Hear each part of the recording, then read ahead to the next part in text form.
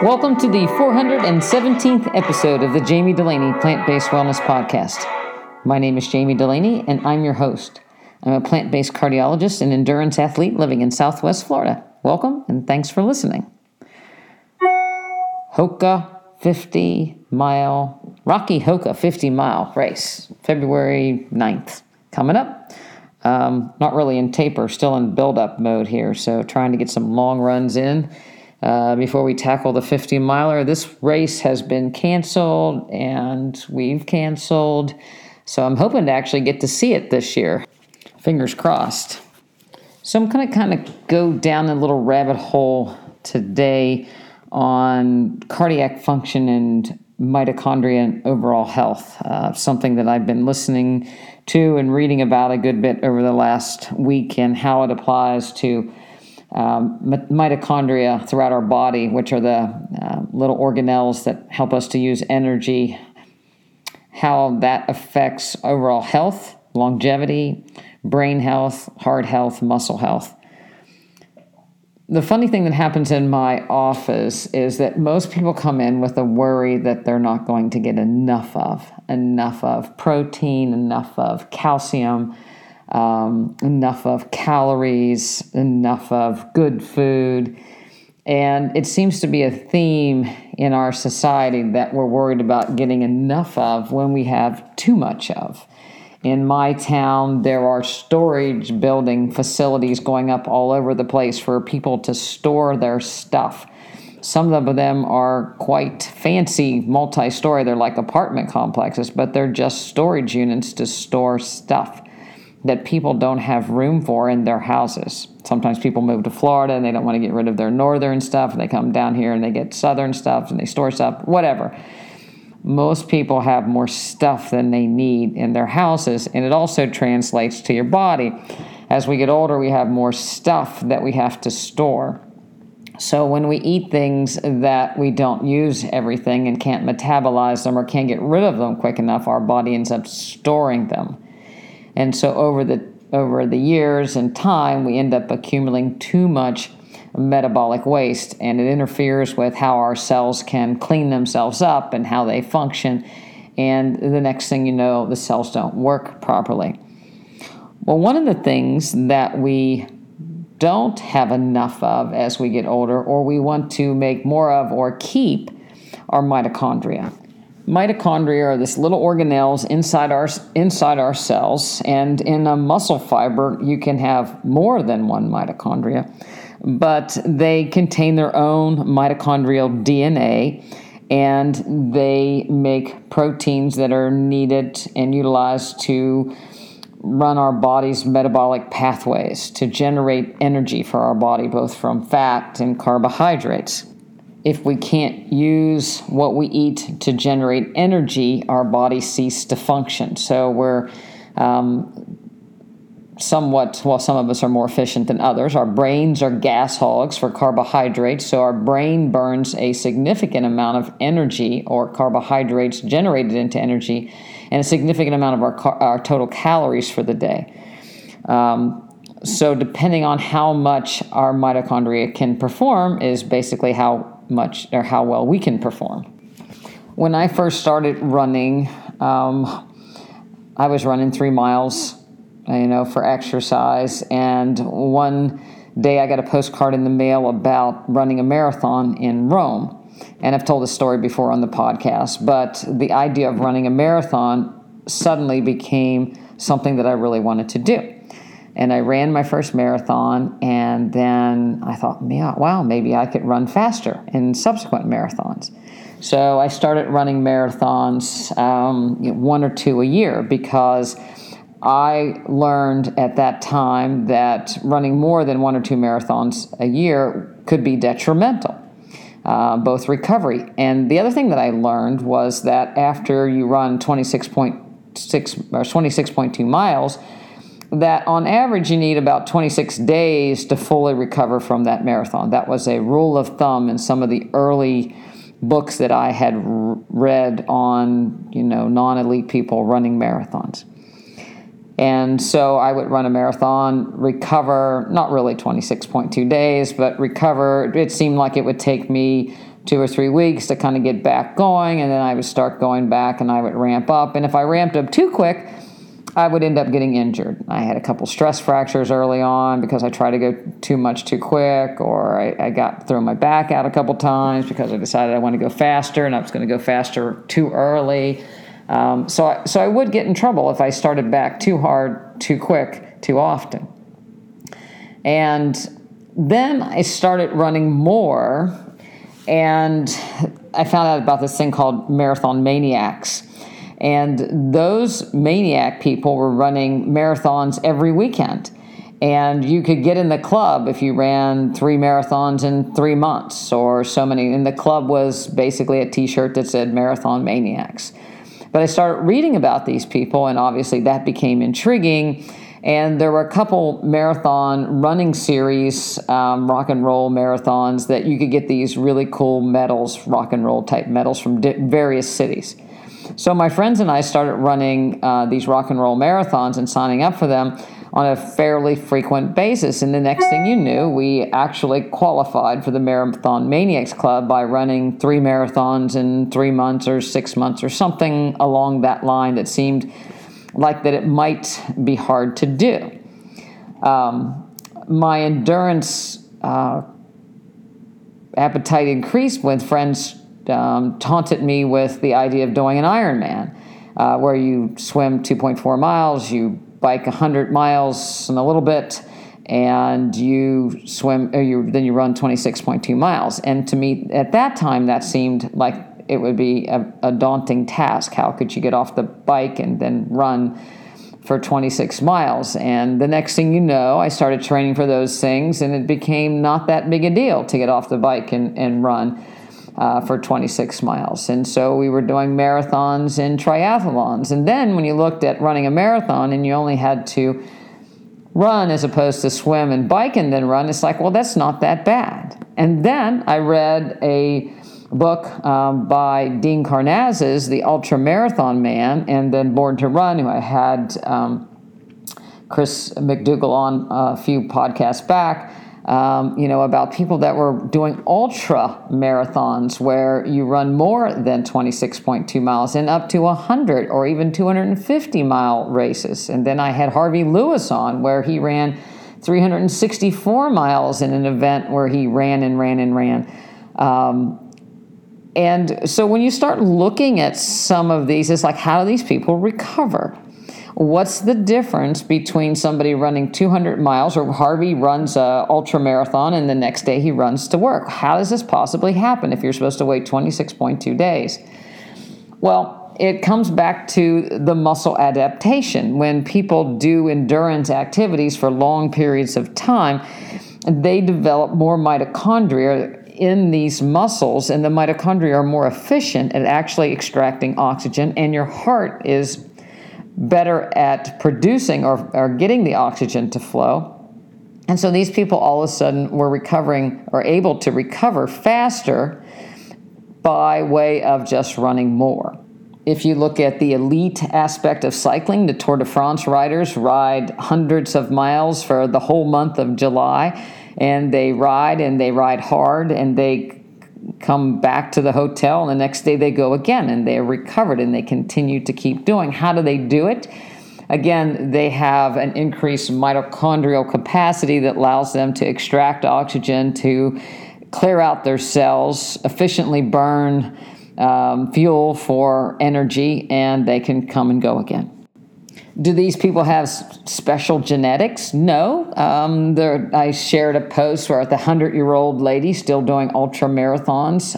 She setting records. There was a study looking at the ability of the VO2 max, and I'll go into that a little bit, of 80-year-olds that were former elite skiers in the Netherlands versus 80-year-olds that were sedentary in the United States. And it turns out that even 80 and 90-year-olds can maintain this mitochondrial level of fitness by being lifelong exercisers. So we know that endurance athletics improve mitochondrial density and function. and you can keep them as you get older if you continue to exercise, and that mitochondrial function is very important with regard to chronic lifestyle diseases. So there's a measurement to kind of determine how many mitochondrial or how your mitochondrial function is, and is basically one of the measurements that correlate with mitochondrial function is VO2 max. And a lot of people wear smartwatches that record VO2 maxes, and they follow it and track it. VO2 max is measured most specifically in a laboratory where someone is placed either on a bicycle or a treadmill, and the oxygen that they inhale is measured, as well as the carbon dioxide that they expel is measured, and so is the lactate and blood chemicals measured as they go to exhaustion. So that's the most formal way of measuring VO2 max. It's the maximum amount of oxygen that the body can uptake. And it's reflected by how much oxygen you can diffuse through your bronchial tree into the arteries in your lungs, and how much oxygen your heart can, how much blood your heart can pump to your muscles, tissues, organs, and then how much the muscle actually extracts. So if you look at venous blood versus arterial blood, venous blood is darker because the oxygen has been extracted. The interesting thing is, if you look at venous oxygen saturation, it's around 60-70%. So we don't extract all the oxygen out of our blood into our tissues. We extract, just a portion of it. Altitude also plays a role on how much your oxygen consumption decreases with increasing altitude. But the most important thing is probably cardiac function, the ability of your heart to pump blood to your muscles. So you can see that endurance activities increase the heart's ability to pump blood, and probably increase the vascular markers and vascular reactivity that allows more blood to be pumped to the tissue. So a big part of it is cardiac output. So numbers, a cardiac output a VO2 max less than 20 is very poor. Less than 14 is probably, impending doom, death. And VO2 maxes of elite athletes are somewhere in the 70 to 80 range, typically. When you get to the elite level, the VO2 max, if you put two people on the start line and one had a VO2 max of 70 and the other 80, wouldn't necessarily define the winner. There are other factors. But certainly elite athletes have much higher VO2 max than recreational athletes. Tracking VO2 max in the presence of cardiac dysfunction can be a prognostic indicator. So people that have had congestive heart failure and their oxygen consumption is declining, that would be a marker of things aren't going so well. We're going to run the 50-mile race in Leadville, Colorado, with elevations around 10,000 to 12,000 feet. And according to Tim Noakes, The Lore of Running, there is a 10% decrease for every 1,000 meters over 1,200 meters. So 1,200 meters is roughly getting close to, close to 4,000 feet above sea level. So a 10% decrease everything over 4,000 feet. So his reference was people that climb Mount Everest, their VO2 max declined to 27% of what it would be at sea level, which is significant. But you can also see that at Leadville, it's going to be a bit of a decrease. So it's one reason why we have a little trouble up there. One of the reasons that altitude causes a problem is the ability to get the oxygen from your lungs into the bloodstream through the lungs. So any kind of cardiac or pulmonary dysfunction, so people that have thickened arteries in their lungs from various conditions can have a lot of trouble at altitude getting oxygen into the blood vessel, worse with increasing altitude. The other thing is depth and rate of respiration. So that's why I'm practicing breathing through my nose and doing diaphragmatic respirations. And when I'm running and breathing through my nose and it's harder, I keep telling myself it's harder now, but maybe it'll be easier in Leadville if I keep practicing good diaphragmatic breathing and improving lung capacity and the ability to sustain an increased respiration rate. VO2 max has also been correlated with dementia.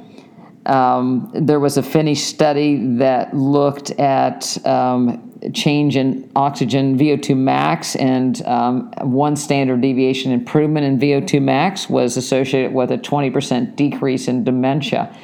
So it's another reason for people to either prevent, decrease, delay Alzheimer's, dementia, or delay the progression is to increase mitochondrial density, increase VO2 max by endurance or prolonged exercising to decrease the rate of cognitive decline, because, as I said earlier, your brain is a gas guzzler when it comes to energy, and your brain needs to be able to extract and use glucose and turn it into energy for brain function. So the more efficient your brain is, the more mitochondria that your body has, the more oxygen that you can extract. To me, I would take this a step further when it comes to nutrition, and when I look at a ketogenic diet, which is a diet of starvation, your body is making some ketone bodies that your brain can utilize for energy because it doesn't have carbohydrate source, which it prefers. You're running on empty as far as your brain goes, and you're straining things further over time. Again, a ketogenic diet is associated with a loss of muscle mass over time, because if you continue to you'll continue to catabolize some muscle to try to burn a little oxygen, or to try to make a little carbohydrate for your brain. So over time, this will be a very poor way to maintain mitochondrial function, to maintain VO2 max. The athletes, endurance athletes, Tour de France athletes, they're not going to run on bacon. They're going to run on carbohydrates. That's the fuel that their body needs to run and sustain. You have to be able to take up and absorb the fuel and the calories, and part of that comes from the health of the gut, the vascular supply to the gut. So blood supply to the gut and vascular health is important. Again, eating greens, generating nitric oxide, dilating blood vessels. VO2 max is measured on a watch, whether you have an iWatch or a Garmin or a Polar watch, by using heart rate. Average heart rate and VO2 max are inversely related, so the higher the average heart rate, the lower the VO2 max. The other thing that occurs is if your heart rate goes up more so during a training period than it usually does, it will cause a decrease in your VO2 max. So if you have a cold and you're not feeling very well, and you go out to exercise and your heart rate goes up quicker than it normally would, you could expect to see a decline in your VO2 max. So if we kind of put it all together, steady, constant efforts on a frequent basis improves cardiac function, mitochondrial density, and function, so that you can increase blood flow to your tissues, and everything works better, and you're able to use energy better, and you generate less metabolic waste because you're kind of keeping the fire burning, so to speak. So our sedentary lifestyles of accumulating too much of and not doing enough of exercise is kind of the basis for a lot of our lifestyle diseases. And you see little internet wars on, is it diet or is it exercise? But obviously it's both. The more efficient that you eat, the better you can maintain your, the function of your body if you think about it like a car, if you have a really nice car and you put really good gas in it, it's going to function better than if you put the cheap stuff in it. If you run good tires, the car is going to function better than if you put just cheap Sears and Roebuck's tires on the car. So even if the mechanics of the car is a Formula One race car, if you dumb it down with some of the things you put in it to make it not work as well, it'll result in more poor function. A race car is still faster than a horse and buggy because of how it's built, but to maintain it, you have to take care of it. People worry about how heavy their shoes are or how much their bike weighs or the pedals on their bike weighs, but then they don't look at their own body to see how efficient they can make themselves by being more lean. You see people spending lots of money to figure out how to sit on the bike, but they're not looking at what sits on the bike or what's fueling the body that makes the pedals go around. If your body is clogged with metabolic waste, then it's not going to function as well as if you're eating foods that burn clean without a lot of metabolic waste.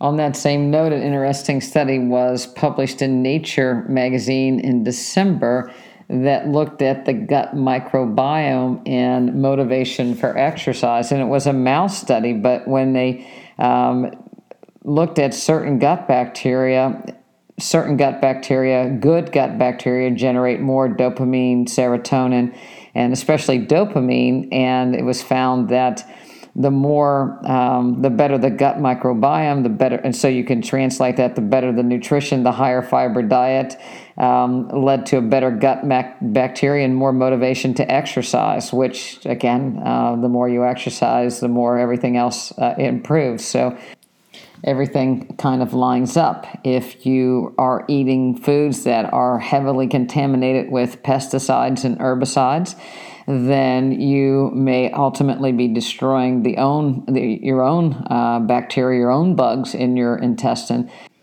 This can also lead to dysbiosis in the gut and ultimately impaired immune function and worsening overall health. So what you eat's important, what you do is important, so you got to keep plugging away and try to make every day a little bit better.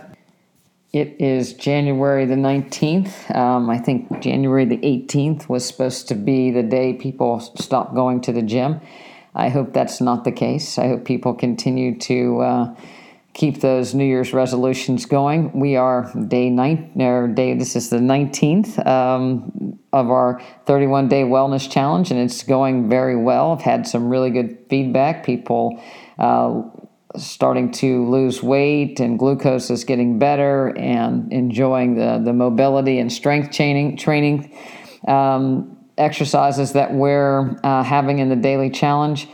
One of the biggest things that we did in class, we actually have added a balance class to our practice and mobility class, and getting up off of the floor without using your hands has been a big one for the challenge. And it's really opened some eyes for people that never really thought much about their mobility and hip function and ankle flexion.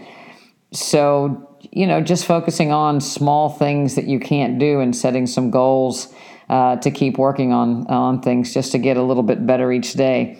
A couple minutes, on each leg or each arm, stand-up breaks at work, do a little bit of shoulder mobility, walks at work, parking farther away from the entrance to the grocery store. Please go get your own groceries. Don't have them delivered. It's another activity that you can do to get some walking and endurance in. So anything you can do to increase your endurance, time on your feet, walking, is going to be a great thing. Anything you can do to increase your mobility or just time spent on the ground is going to increase your mobility, because when you're on the ground, your hips have to be flexed, your knees have to be flexed, your ankles are flexed. So spend a little time on the ground watching TV and stretching a little bit more. Add a little bit more endurance training to your activities. Certainly do strength training. I'm not anti-strength training. It needs to be part of the process to maintain muscle mass as well. But I think overall we've become too sedentary. Life is just a little too easy for most of us, and we have to focus on lifting heavy things and moving over distance and time. So if you have a physical job, great. If you have to lift things at your work, great. Lift when you can. But if you have an office job and it's a sit-down job, then you have to find ways to do it to get it in during the day. The Super Bowl is not too far away. There's a lot of different sauces out there that you can make. You can do tortillas without salt and fat. We're going to make a nacho sauce tomorrow in our nutrition class using oats and red roasted peppers. But there's a lot of different sauces out there that you can Google and find ways to make traditional Super Bowl dishes that are healthy. Certainly carrot dogs can be great. I like the carrot dogs wrapped in our sourdough bread to make little pigs in the blanket, are a really great hors d'oeuvre. Stuffed potatoes with hummus is another great hors d'oeuvre that you can take places. You can do cauliflower with a roasted red pepper sauce, obviously cowboy caviar, pasta salad. So there's a lot of things that you can make to take to a Super Bowl party or a football game celebration that don't have to be bad. So don't rely on other people to be making things for you, because chances are, if that's not the way they live, it's going to be more difficult for them. So by eating great food or bringing great food with you, you might just tip the tide for people to inquire more about what you're doing, but maybe not, and it doesn't matter. The idea is to take care of yourself, to keep on track, to keep moving forward, and not get sucked back into that middle of, people just riding it out as they get sicker and accumulate metabolic waste. So keep the metabolic waste idea in your mind. Think about that garage that's filling up that you'd like to empty out. Think about not having to have a storage shed for your metabolic waste, which would be adipose tissue or,